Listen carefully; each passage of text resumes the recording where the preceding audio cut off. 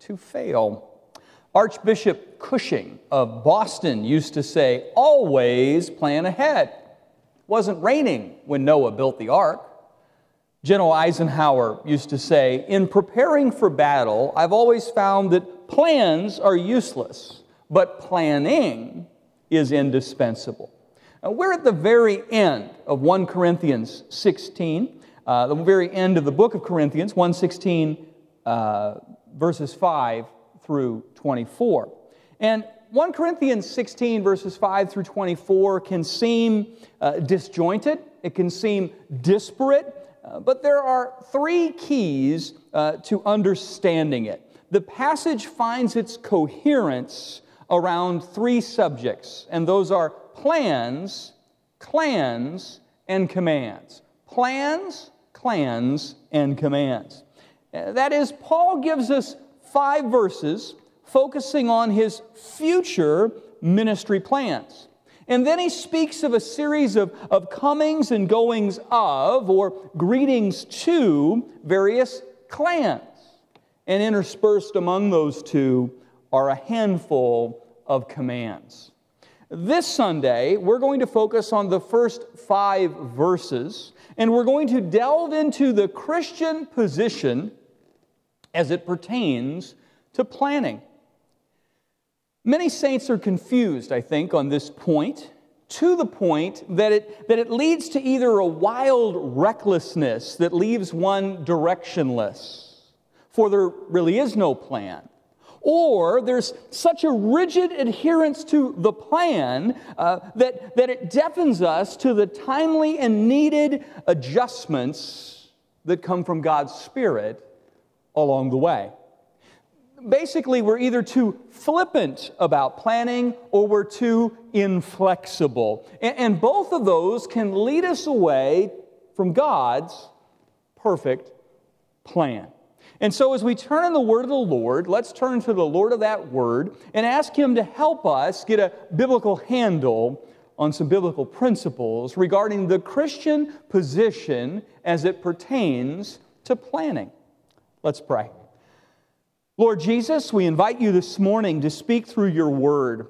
As we get to the very end of epistles, we get to sections that we don't give adequate thought about. We kind of assume that they are just, greetings to people we don't know and a few little words here and there that are not perhaps as substantive as some of the major subjects that form the heart and core of an epistle.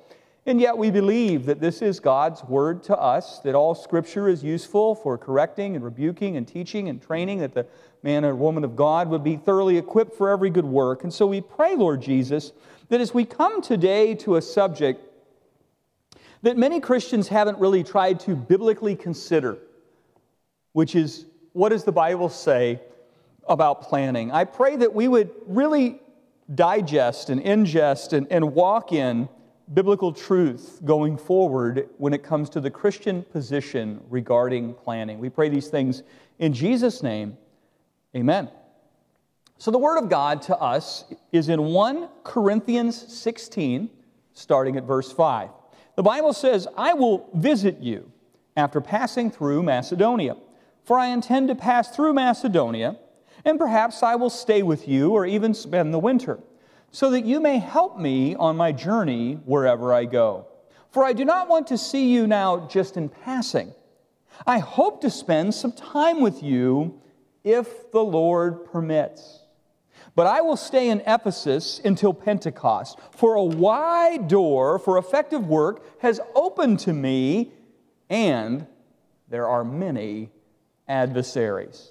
When Timothy comes, see that you put him at ease among you, for he's doing the work of the Lord as I am. So let no one despise him. Help him on his way in peace, that he may return to me, for I am expecting him with the brothers. Now concerning our brother Apollos, I strongly urged him to visit you with the other brothers, but it was not at all his will to come now. He will come when he has opportunity. Be watchful. Stand firm in the faith. Act like men. Be strong. Let all you do be done in love. And now I urge you, brothers, You know that the household of Stephanas and were the first converts in Achaia, and they have devoted themselves to the service of the saints. Be subject to such as these, and to every fellow worker and laborer. And I rejoice at the coming of Stephanas, and of Fortunatus, and of Achaicus, because they have made up for my absence. For they refreshed my spirit as well as yours. Give recognition to such people. The churches of Asia send you greetings. Aquila and Prisca, together with the church in their house, send you hearty greetings in the Lord. All the brothers send you greetings. Greet one another with a holy kiss. I, Paul, write this greeting with my own hand. If anyone has no love for the Lord, let him be accursed. Our Lord, come. The grace of the Lord Jesus be with you. My love be with you all in Christ Jesus. Amen. So verses 5 through 9 give us a wealth of biblical counsel on the Christian position regarding planning, which brings us to point 1 of our 3-part sermon series here, and it deals with plans. Number 1, regarding plans. And the first thing we see from the passage is letter A today. Christians can and should make plans. Christians can, that is, we're authorized to, and indeed we're encouraged to. Christians can and should make plans. The Apostle Paul's powerful, fruitful ministry was not some haphazard stagger to whomever happened to be in front of him, wherever he randomly happened to be, whenever he got around to being there. Scripture is clear that Paul put thought into where he ought to go and when he ought to go there. Listen to verse 5 and see all the planning within Paul's thinking. I will visit you, it's going to go back to Corinth, after passing through Macedonia. For I intend to pass through Macedonia, that's his plan.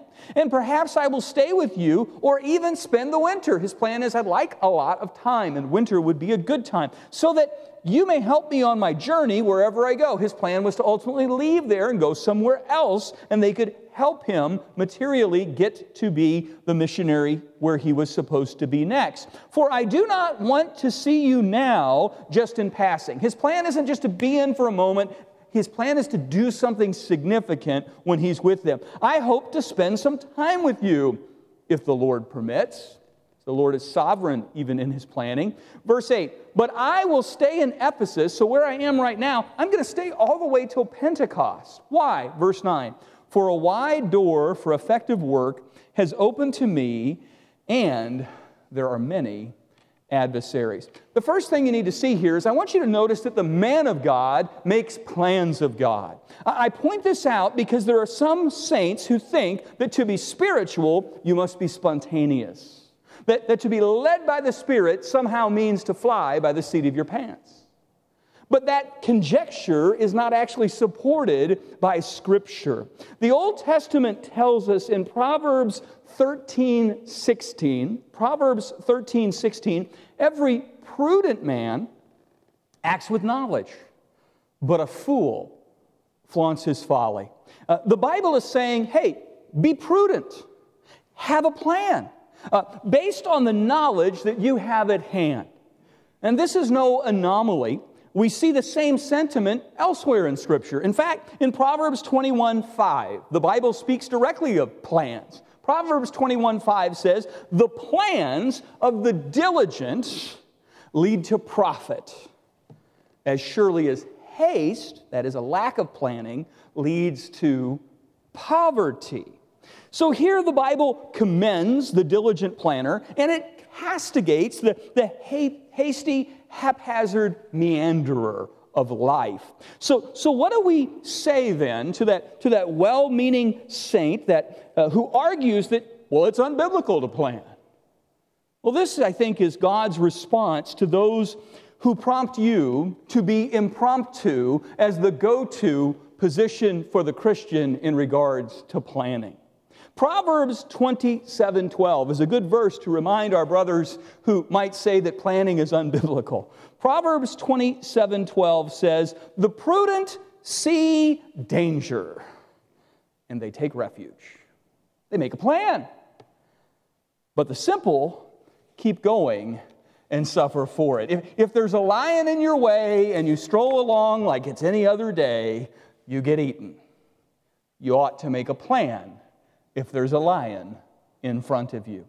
Friends, if you have a problem with making a plan, then you have a problem not just with the counsel of the wisest man who ever lived, King Solomon, and the repeated axioms of the book of Proverbs that the Holy Spirit inspired for us to learn from. You also have a problem with the Apostle Paul, who clearly made numerous and fairly detailed plans in our passage. But the most important thing I want you to understand is that you have a problem. If you have a problem with plans, you have a problem with the Lord Jesus. You see, we see from numerous scriptures that Jesus was not haphazard. The Son of God made plans. And we get inklings of this in verses like Luke 9:51. In Luke 9:51, Jesus says, or the Bible says, when the days drew near for Jesus to be taken up, Jesus set his face towards Jerusalem. He made a plan that the time is near, the time is now, I'm going to set my face. The plan is I'm going to Jerusalem. Jesus planned to go to the cross. Multiple times, Jesus informs his disciples of this plan. I'll give you just one, but there's many in the New Testament. In Matthew 16:21, the Bible says, "From that time, Jesus began to show his disciples that he must go to Jerusalem and suffer many things from the elders and the chief priests and the scribes and be killed, and on the third day to be raised." When Peter took him aside and began to rebuke Jesus, saying, "Far be it from you, Lord, this shall never happen to you." But Jesus turned and said to Peter, "Get behind me, Satan. You are a hindrance to me, for you are not setting your mind on the things of God," God's plan, "but on the things of man," man's plan. Jesus had a plan. It was God's plan, and some of God's people didn't understand it. Some of God's people didn't like it. But the Son of God was utterly unmovable in his conviction to follow the plan of God, even if it led to his own execution by crucifixion. So, practically speaking, what are some tangible ways we can discern if a certain plan is God's plan or it's just our plan? If this is really God leading us or just us. And that brings us to letter B today. If letter A is it's good and we should have a plan. Letter B is how do we start thinking about what might be the Lord's plan? Well, here's one piece, not the only piece, but it's a piece we must consider. Letter B, we should take the effectiveness of our service into account in our planning, while recognizing that strong opposition is not a sign of being outside of the will of God. I'll say that again. We should take the effectiveness, or lack thereof, of our service into account in our planning, while recognizing that strong opposition is not necessarily a sign of being outside of God's will. Why was Paul waiting to go to Corinth? Obviously, the Corinthian church is beset with tremendous problems. We've had 16 chapters of problem after problem after problem. He loves this church. He cares for this church. He knows there's real problems in the church. Why does he not immediately leave what he's doing and go help this church? And the answer is found in Scripture. Verse 8. But I will stay in Ephesus, where he was writing this from. But I will stay in Ephesus until Pentecost. Verse 9 is why. For a wide door for effective ministry has opened to me. For a wide door for effective work has opened for me. As we plan, we should consider in our planning whether a wide door for effective work has opened up for us, or if perhaps we should shake the dust from our sandals and move on to other people who are hungry for the Word of God. Paul would not leave Ephesus at that moment, at that place, because at that moment, at that place, those particular people were unusually receptive to Jesus Christ.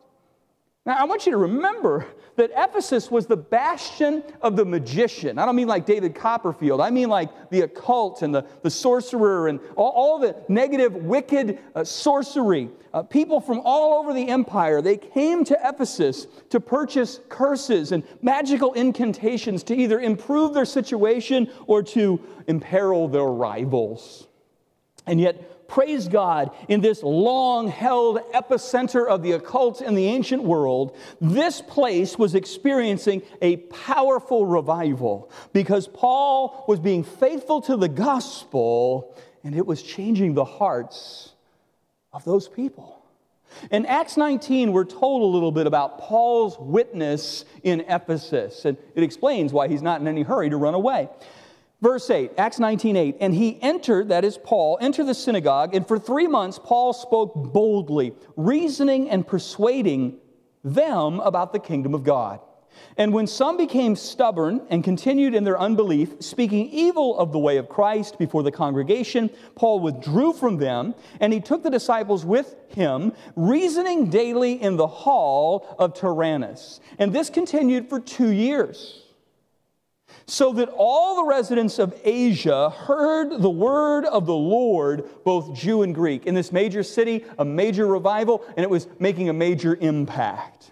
Now, Paul's first audience were the Jews of Ephesus. He always took the gospel to the Jews first. But at a certain point, those people, after 3 months, they became hostile to the gospel. The harvest among them had been achieved.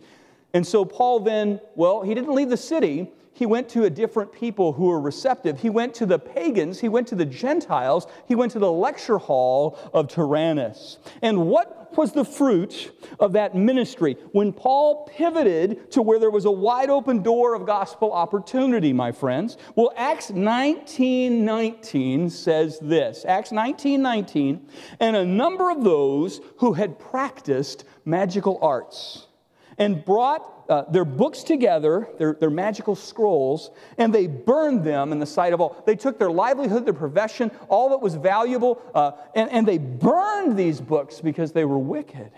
And then when you counted up the value of what they destroyed, the Bible says, and they counted the value of them and found it came to 50,000 pieces of silver. It's a fortune of the devil's mischief was taken away because people came to Christ and they abandoned the devil's playthings. Verse 20, so the word of the Lord continued to increase and prevail mightily.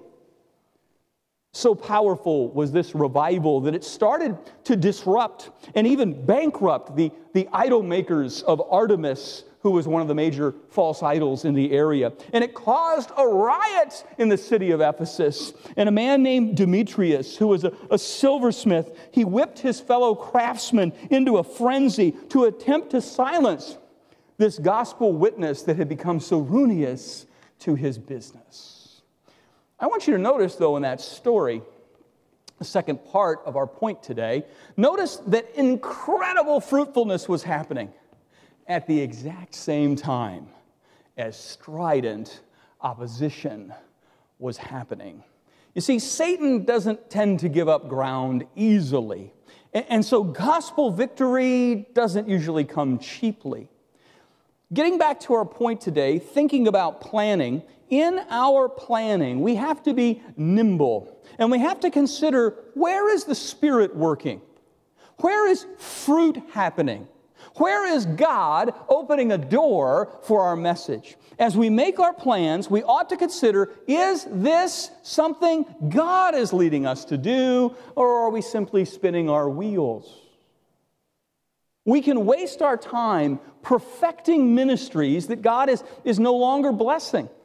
And if we're not careful, we can turn church into a well-polished museum instead of a hospital for those needing the grace of the gospel. Many times, many saints spend inordinate energy trying to gain the attention of the disinterested. while failing to disciple the hungry who are standing right in front of them. We have a finite amount of time in our days, and so I don't invest a lot of time trying to coddle the disaffected or trying to entertain the uninterested. I listened to the words of Jesus to Peter, and he said, if you love me, feed my sheep. If you love me, feed my lambs. And so I try to send my very best, to invest my best where? In those who are hungry for the Word of God. Now, sometimes that's lost folks who have a window of gospel receptivity, and we need to share very strategically. But oftentimes, it's saved folks who, for whatever reason, in this season are hungry to grow in Christ. Those are the folks I try to pour myself into. And I do this because I think it follows the philosophy of ministry we see in Jesus Christ. Jesus invested the bulk of his ministry in the hungry. He spent some time preaching to the crowds, but he spent more time, it would seem, discipling the disciples. He would break away from the crowds to invest in this little group of guys. And of the 12, he spent the most time with 3 of them. In fact, when he transfigured and showed his glory, there were only 3 of the 12 who were up there. Who was it? Well, it was Peter, James, and John. And very often when Jesus was doing some special teaching, it was Peter, James, and John. And among them, among the 3, there was one that Jesus especially loved, the especially teachable, the especially hungry Apostle John. And indeed, you know what? When Jesus hung on the cross, there was only one disciple who stayed with him. Who was that? It was the Apostle John. The one who was hungry, the one you invested in, he got the return on investment from. I want you to remember that the crowds that went from Hosanna went to crucify him in the span of a week. But the ones whom God had generated an open door for effective ministry, those saints, those disciples, the 12, the 3, the 1, they turned the world upside down for the gospel when Jesus ascended to the Father. And so I think we need to consider the effectiveness of our service. We also need to remember that strong opposition is not a sign of being outside of God's will. I want you to notice that Jesus was always doing God's will perfectly. Numerous scriptures tell us that. And yet Jesus, who was always doing God's will perfectly, experienced strong opposition almost daily. Jesus perfectly obeyed the Father's plan every second of every minute of every hour of every day, and yet he encountered strong opposition all along the way. Let's just remind ourselves. Jesus encountered opposition from the major parties, such as the Pharisees and Sadducees. Jesus encountered opposition from the governing authorities, be they Jewish or Gentile. Jesus encountered opposition from the Jews in the form of the Jewish Sanhedrin and the Jewish temple police, and the current and former high priests all tried to hold Jesus back. But he also encountered opposition, strong opposition, from the Gentiles, whether it was the Gentile rulers such as Herod the usurper or Pilate the governor. Jesus encountered opposition in the form of faithless rejection in his own hometown, but he also had an utter unwillingness to even permit his continued presence by those more concerned about the conditions of their swine than a man put back into his right mind. That is, Jesus received opposition from both the Jews of his hometown in Nazareth and from the Gentiles in the Gerasenes. But despite all of this opposition, Jesus was never outside of the will of God for a second. Now, we see the same thing in our passage today, and don't miss it. We see the same thing is true for the Apostle Paul. Look again, starting at verse 8. But I will stay in Ephesus until Pentecost. Why? Verse 9. For a wide door for effective work is open to me. If we wrote the Bible, we'd stop there, but God wrote the Bible, so he didn't. He said, and there are many adversaries. Sometimes saints think, well, because there's this difficulty, because there's this opposition, this must not be God's plan. But friends, have you read your Bibles? Many times, God's plans encourage us, call us to endure hardships like a good soldier of Jesus Christ. In rescuing the Israelites from Egyptian bondage, it seemed as though the situation got worse before it ever got better. They went from 400 years of bondage and slavery to then having to make bricks without straw, didn't they? When they were finally released, Pharaoh had a change of heart. And though the Israelites, they had a head start, they suddenly found themselves between a Pharaoh seeing red and the Red Sea. And it took God miraculously intervening, which was the plan of God for them to be saved. And so it was in the days of Joshua. The enemy didn't roll over and hand over the land of God. No, the Israelites encountered fierce opposition. But that opposition didn't negate that it was God's plan to take the land. And so it was in the days of Judges. Gideon was called into service by the plan of God, but the very first thing he had to do was confront the idolatry in his family, and then he had to face down the army of Midian. And so it was in the days of the prophets. It was the plan of God to raise up the powerful prophet Elijah, and yet he faced stiff opposition from perhaps the most wicked king in the Bible, Ahab, and certainly the most wicked queen in the Bible, Jezebel, and their 850 false prophets that had enticed the people of God into their service. The point is, we should take the effectiveness of our service into account in our planning, while recognizing strong opposition is not a sign necessarily of being outside of God's will. This is going to take discernment, won't it? It's going to take discernment. Equally, it's going to take letter C today. Letter C is this: being logical and practical in our planning is entirely spiritual and utterly acceptable. Being logical and practical in our planning is entirely spiritual and utterly acceptable. Look again at verses 5 and 6 in this. And I will visit you after passing through Macedonia. For I intend to pass through Macedonia, and perhaps I will stay with you or even spend the winter so that you may help me on my journey wherever I go. I want you to look at this map, because you kind of need to see a map to understand why this is logical and practical. You all are not able to see my red dot laser today, but if you look at what says Caria, and then above it is Asia, and you look between Caria and Asia, about a third of the way up in what's modern Turkey, you see the city of Ephesus. It's on the coast there. And you see that Paul was going to go all the way up on this land route to where the port was in Troas. This was the normal route, and these were the major cities. You go from Ephesus to Smyrna to Pergamum, you go up to Troas, then you take a boat. And the boat would take you over to where? Macedonia. And you would travel all the way down overland to Macedonia until you get down to Achaia, and once you're there, you eventually get to the Isthmus of Corinth. What I want you to see in this map is that Paul's journey to Corinth is logical. It's the smart way to go. It's practical. It's the way people would go. He followed the major routes of his day, and he went on the most logical and practical route to get to those places. If you study all of Paul's missionary journeys, you're going to see that all of them look like this. He took logical routes.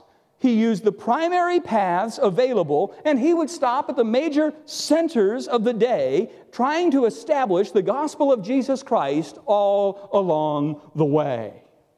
So, friends, it is not unbiblical to be logical and practical. And yes, there are times, friends, when God interrupts what is logical and practical and calls us to do something unusual, to go march around the walls of Jericho and shout until the walls fall or whatever. But He does that unusually so that we would learn to walk by faith and not by sight. But in regards to planning, there's nothing unbiblical with being logical and practical, because friends, the God who gives us common grace, that rain falls on the wicked and the righteous alike, the God who gives us common grace is the God who also gives us common sense. And He expects us to use it. I want you to know that our Lord Jesus affirms that planning is logical and practical. We see this in His teaching in Luke 14. In verse 28, Jesus says, "Which of you, when desiring to build a tower, doesn't do something incredibly logical and practical first? Does not first sit down and see how much it costs, count the cost, whether he has enough funds to complete it? Otherwise, when he's laid the foundation and is not able to finish, all who see it begin to mock him, saying, 'This man began to build and was not able to finish.' Or what king doesn't do what's utterly logical and practical before going to war with another king? Will he not first sit down and deliberate whether he's able with 10,000 men to meet him who comes against him with 20? And if not, while the other is a great way off, he will send a delegation and ask for terms of peace." He will do what's logical and what is practical. We see the same in the parable of the wise and foolish builder, that you can either build on sand, which is illogical and impractical and foolish, or you can build on the rock, which is logical and practical, and you ought to do it. Now, one practical, logical, and essential deliberation that too often, too many saints fail to take into consideration in their planning is letter D today. Letter D today is this: we must be sensitive to the investment of time needed in doing something as unto the Lord. We must be sensitive to the investment of time needed in doing something as unto the Lord. Listen to what Paul says. "I will visit you after passing through Macedonia," logical and practical, "for I intend to pass through Macedonia," logical and practical, "and perhaps I will stay with you or even spend the winter." That's logical and practical. We'll learn why in a second. "So that you may help me on my journey wherever I go. For I do not want to see you now just in passing." He knows he needs some time with these people. "I hope to spend some time with you, if the Lord allows, if the Lord permits." The church in Corinth had major problems, didn't it? They had immorality and infighting. They had worship wars. They had doctrinal disputes over essential gospel truths, no less than the resurrection itself, our last chapter. And Paul understood that, you know what, if I'm going to tone down their rampant factionalism, if I'm going to tamp down their crass individualism, if I'm going to help uproot their proclivity towards sensationalism, that's not something I'm going to be able to do in just a Sunday or two with just a sermon or two. Paul understood some things take time. So in our planning, are we budgeting that some things take time? You know, in a perfect world, we might be able to attack an item with ruthless efficiency. But in the real world, in our world, in this broken, fallen world, there are usually many matters that must be addressed simultaneously. And so in order to keep unity, maybe we can't move with such urgency. Maybe to keep from having some other essential ministry not suffer and falter, we have to move a little bit slower in the expansion of this other ministry so that this one continues while this one expands. These are the kinds of things a godly biblical planner must consider. But too often, too many saints are too siloed in their thinking. We think only about the area of ministry that most concerns us. It could be worship, it could be technology, it could be finance, it could be the small group ministry. Our ministry that we're immersed in, we act as though that's the only ministry, and it causes challenges. If we only consider our little corner of the vineyard, maybe just our little church out of all the kingdom, then when we want something good done, it's a good thing. We always then want it done immediately because it's not just a good thing, it's our good thing. But we have to remember there are many parts to God's kingdom besides our little silo. And so let's put this in a very practical way. Moving with urgency on a building project ought not make that church then become a slave to debt. See, you can get one immediately because you can have the bank finance it. But perhaps it's wiser to wait patiently on the Lord's provision instead of being a slave to debt for decades. Or using that same kind of thinking about a building project, giving generously to a building project that we can see go up quickly, ought not cause us to reduce our commitment to the general budget of that ministry, or what we'll have is a shiny new building at the very expense of the ministries we built it to service. Sometimes we must move with haste. There are times where the right thing to do is to make a timely decision and lean in, because the situation absolutely demands a timely decision. But many times we're needlessly hasty, aren't we? When we would be much better served as a house of prayer, spending time in prayer, investing in God's blessing over this matter. And instead of seeing unity lost because we were unwilling to move together, we wanted to move now, and we left a whole bunch of people behind. And so we need to be sensitive in our planning to the investment of time needed in doing something as unto the Lord. Because you know what? We can do something fast, but we don't always do it unto the Lord. And I'm not talking just about excellence. I'm talking about unity. I'm talking about wisdom. I'm talking about not hurting this other vital thing God is doing, because we're also making this other thing come to fruition. Paul prioritized staying in Ephesus because there was a wide door open for ministry. And he knew he needed a lengthy time over in Corinth. And he said, you know what? The only way to make all this work is, why don't I travel when I can travel, and I'll spend the winter in the Isthmus of Corinth. And the reason was because sea travel was far too perilous for aquatic movement in the winter. Your ship would probably get destroyed. And so if I've got to have a season where I can't move, I ought to be where I want to be for an extended season. I ought to get myself there so I can spend the winter and invest some time helping to unthread where the yarn has become tangled. And this brings us to our last point. Lest we make our plans in stone, and even the Lord is not permitted to whittle and chisel this plan. Brings us to letter E today. We must hold our plans, even if the Lord led us to them, even if we prayed over them, even if it makes a strategic, logical, practical sense. We must hold our plans loosely and tentatively under God's ultimate sovereignty. We must hold our plans, no matter how biblical, prayerful, careful they are, and I'm hoping they are, we must hold those plans loosely and tentatively under God's ultimate sovereignty. I want you to listen to how Paul thinks about planning. In all of his meticulousness in this, he doesn't miss the big point. Verse 5, I will visit you after passing through Macedonia. So he has a plan of time and place. For I intend to pass through Macedonia. He wants to go to another place. And perhaps I will stay with you or even spend the winter. He has a time for that place so that you may help me on my journey. He's wanting to go to that place to help him to get to the next place. He has a plan for that too. And for I do not want to see you now just in passing. My plan is to do something significant and long-standing. I hope to spend some time to you. And here's the part I want you to see. If the Lord permits. In all of Paul's meticulous, logical, practical, timely planning, he has a caveat. God gets to do whatever God wants, if the Lord permits. In Paul's mind, in the Holy Spirit's mind, in writing this scripture, who holds the veto power on when and where the servant of God should go? And the answer is the Lord.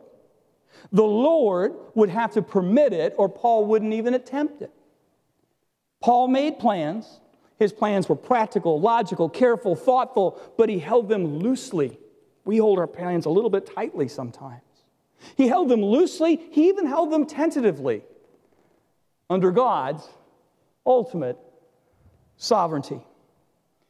And this is where I want to get back to the first thing we talked about how some saints are too flippant about planning and some saints are too rigid in their planning. Those of us who are not planners by nature, and that's okay, you need to remember that we need those with the gift of administration, or we will generally fail to do things decently and in order within God's congregation. We need those who have a natural or supernatural ability to be logical and practical. However, to those of us who are planners, who are good at this, who God has given wisdom and discernment and logic, great. We also need to remember that our plan is not necessarily God's plan. God is God, and He can redirect because His wisdom, His timing, and His ways are always perfect. Now, the Old Testament says this, and the New Testament demonstrates this. In the Old Testament, we're told in Proverbs 16:9, in his heart a man plans his course, but the Lord determines his steps. The Bible doesn't say it's wrong for that man to be planning. In his heart, the man plans his course. He's making a plan. That's fine. But at the end of the day, the Lord will determine his steps. If you hold so rigidly your plan that you oppose the Lord, you're going to have to fight God, and He's going to win, and you're going to find it unpleasant. God gets the veto. If we won't listen, God will step in, and He will pour cold water over our hot heads. If we refuse to amend our plan to God's providential realignment in that engagement. Well, wait a minute. If I prayed about this, if I used common sense and God gave me a brain and I looked at what was strategic, why would God ever interrupt a good plan? His plan, the plan that He seemingly led us in. Why would God interrupt and disrupt what was already a plan He seemed to lead us in? Why would God lead us one way that day and then sort of redirect our steps along the way? It's a good question, isn't it? And this brings us to Isaiah 55:8. For my thoughts are not your thoughts. Neither are your ways my ways. If God is clearly leading for a change in direction, don't fight it. Just make sure you heard it. Get affirmation that it's it, and then walk in it. Because God often reveals His plan to us bit by bit. We know this from the Old Testament. The path of the righteous is like the first gleam of the dawn, getting ever brighter till the fullness of day. He shows you just enough so you don't fall off the path, you don't trip up on the path, you can stay on the path, but it doesn't show you all the way home. God gives us direction, but He seems to delight in not always telling us all the steps and all the timing. Otherwise, you know what? We wouldn't need to walk with God at all. We could just hear from God once, go over here, and we'd run ahead, and we'd follow the plan instead of following the Lord. We would get through things without getting close to God in getting through those things.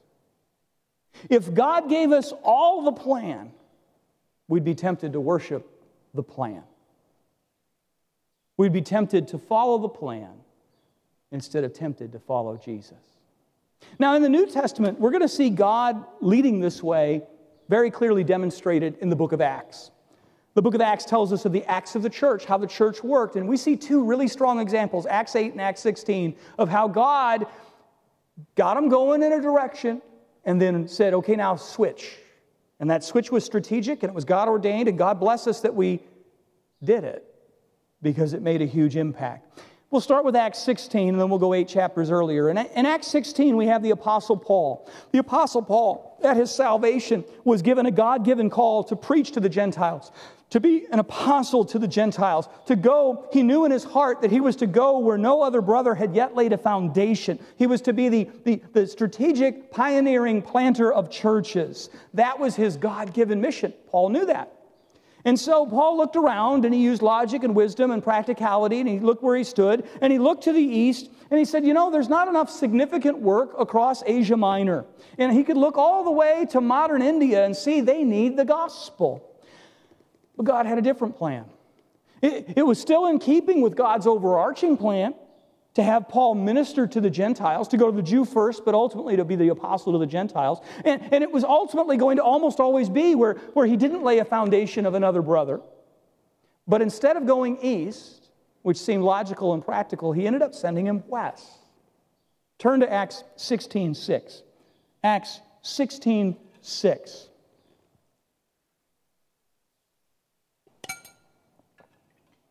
Acts 16:6 says, and they went through the region of Phrygia and Galatia, having been forbidden by the Holy Spirit to speak the word in Asia. Here's the apostle to the Gentiles, powerful preacher, and the Spirit tells him, don't. Wow, that doesn't make sense. But he listened. And when they had come up to Mysia, they attempted to go into Bithynia. But the Spirit of Jesus did not allow them. They wanted to say, okay, Lord, we'll go here. We're excited, we're eager, we're ready. And God said, no, that's not it either. And so by passing Mysia, they went down to Troas, that port city on the top of Turkey today. And a vision appeared to Paul in the night. Wasn't how he thought he'd be led, I'm sure. And a man of Macedonia from the west was standing there, urging him, saying, come over to Macedonia and help us. And when Paul had seen the vision, immediately we sought to go into Macedonia, concluding that God had called us to preach the gospel to them. And ultimately through that trip, he's going to end up in Corinth, and that's why we have a church in Corinth, because Paul listened to God's amending of the leading. Yes, you're going to be the apostle of the Gentiles. Yes, you're going to go to the Jew first. You're going to focus on the Gentiles. You're going to go where there's no foundation, but you're going to go west, young man. You're not going to go east. And so we must hold our plans loosely and tentatively under God's ultimate sovereignty, must we? For what was true for the Apostle Paul is true for us all. And we see this in the ministry of Philip the evangelist. Go back 8 chapters to Acts chapter 8. Acts chapter 8. We have the stoning of Stephen, the deacon, a terrible moment in church history, the first martyr, if you will. And the Bible says in chapter 8, and Saul approved of Stephen's execution. And there arose on that day a great persecution against the church in Jerusalem. And they were scattered throughout the regions of Judea and Samaria, and you read the story, it was a horrible, horrible situation. God used an awful persecution as the catalyst to move the disciples out of Jerusalem and Judea. You see, Jesus had told them, you're going to be my witnesses in Jerusalem, Judea, Samaria, and to the ends of the earth. But up to that point, they were clumping together because the need was so great in Jerusalem, and so many good things were happening in Jerusalem. And now we're getting a little bit of a foothold in Judea, but the Samaritans, they're kind of yuck. We don't need them. And so God used the pain of persecution. And that was the white-hot poker that got them moving, didn't it? And it moved those saints into new scenes. Verse 4, Acts 8. Now, those who were scattered, the persecuted believers that ran away from Jerusalem, they went about preaching the word. You see, they were scattered, but they weren't silenced. And a man named Philip went down to the city of Samaria, where the Jews didn't even typically travel. They'd go all the way around. But Philip went to Samaria, and he proclaimed Christ to them. And up to that point, they hadn't really heard from the church the gospel of the resurrected Christ. And here's what happened, verse 6. And the crowds, with one accord, they paid attention to what was being said by Philip, and they heard him, and they saw the signs he did. And four unclean spirits, crying out with a loud voice, came out of many who had them, and many who were paralyzed or lame were healed. The power of God was upon this meeting, and there was much joy in that city. And so in the midst of this great revival, where an utterly unreached people group were coming to Christ in droves, the power of God was resident. It was evident. You couldn't avoid it. God then prompted Peter to leave and go somewhere else. Why would you ever leave when an unreached people group is coming to Christ and God's hand is there? But I want you to look at verse 26, and you'll see this is what God was doing. Now an angel of the Lord said to Philip, hey, rise and go. Go to the south. Go to the road that leads down from Jerusalem to Gaza. This is a deserted or desert place. Go to the road that leads from Jerusalem to Gaza. Now, friends, if all we ever did as Christians was look at the logical and the practical, if all we ever did as Christians is consider, where is there an open door? Philip would have never left the revival in Samaria to go to the desolate road that's destination was Gaza. And yet it was the plan of God to take the gospel of God to Africa, not mentioned in the story up to this point. Not by Philip the evangelist, but rather by the man he would encounter on the road in the middle of nowhere, the Ethiopian eunuch. Now, the Ethiopian eunuch is the number 2 official. He's second only to the queen and king of that country. And he basically ran the country because the main job of the king and queen were to be worshipped. And so he made everything happen. And God had been working in this foreign man, this African man, this powerful man's heart for a season. So much so that the Ethiopian eunuch had left Africa, and he traveled all the way to Israel, and he traveled to take part in one of the worships of the one true God that was happening in Jerusalem. And while he was there, he purchased some scripture. We know this because he has some scripture he's reading in his chariot. Now you got to remember, most people couldn't afford their own copy of scripture, and yet he has bought a scroll which has to be written by a scribe and has all kinds of rules. It's very expensive. And this man bought at least one scroll. Maybe he bought the whole Bible. I don't know. He has one of the longest scrolls because he's reading Isaiah, which is a whopper. It's a big one. Costs a lot of money. And where is he reading? In the providence of God, at the moment that the servant left and went to the middle of nowhere, to Gaza, that he never got to, by the way, that we know of, he gets to the middle of nowhere and he finds a man whose heart is ready and ripe, and he's reading in the Gospel of Isaiah the portion that prophetically predicts Jesus' sacrifice for us. Boom. And this is the significant way that the gospel made roads to Africa, by an African in a high position whose heart was opened, by the providential realignment of an enormously effective servant who had to first leave Jerusalem because of persecution, and then he had to leave Samaria in the midst of a revival to be in the exact place at the exact moment when God wanted it. Hey friends, Christians can and Christians should make plans. We should take into account the effectiveness of our ministry and not be overly swayed by the presence of opposition to that ministry. We should be logical. We should be practical in our planning. We should have a realistic timeline in remembering that things often take more time in an imperfect world with multiple things needing to happen simultaneously. But most importantly, we need to remember that we must always keep listening to the still small voice of the Holy Spirit, to the Lord's leading. Jesus is our Lord. And so Jesus is allowed to alter our plans. Jesus is allowed to change the timing of our plans. Jesus is allowed to reroute us somewhere we never thought we'd go at all. Because Jesus is God, and we aren't. Let's pray. Lord Jesus, we thank you for another beautiful Sunday. The weather has gotten gorgeous. The birds are singing a chorus. We wake up to not darkness and cold that seemed to envelop for so long. We awaken to warmth and birds singing and sunlight peeking in the windows. And we thank you, Lord, for spring. We thank you, Lord, that you've given us a brain. We thank you that you've given us a book, your holy book. We thank you, Lord, that even in these sections of Scripture that are tucked away that maybe we don't spend enough time mining, here are just 5 verses from the back end of a book that maybe many of us haven't really chewed through, but we've now spent multiple Sundays. By the time we finish these last 3 messages, we will have spent 50 Sundays in 1 Corinthians.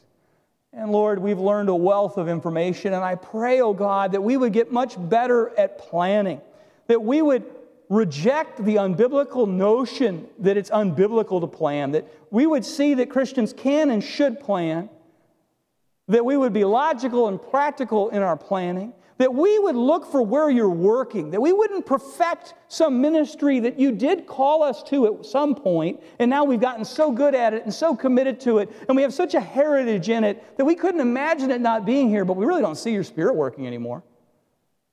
And so we neglect something that you would love to be doing if we would be listening. Lord Jesus, I pray that you would help us to remember that, there are many things you're doing, and we can't always move with the speed and urgency as though this is the only thing that matters in a church or a ministry or even in our lives. You're the Lord of our life. You're the Lord of our fitness and our finances and our family and our friendships and our faith and all of these areas. And if we only burrow into one area, then all these other areas are neglected. So it takes wisdom. What do you want us to put a significant investment of time, talent, and treasure in this moment? And it may not be the same as what you said in the last moment. But Lord, we give you all of our moments.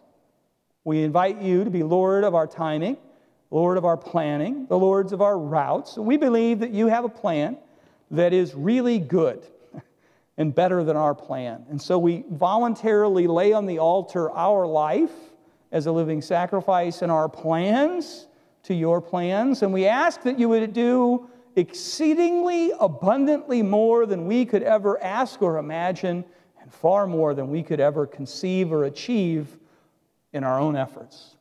We pray this in the name of Jesus, whom we love. Amen.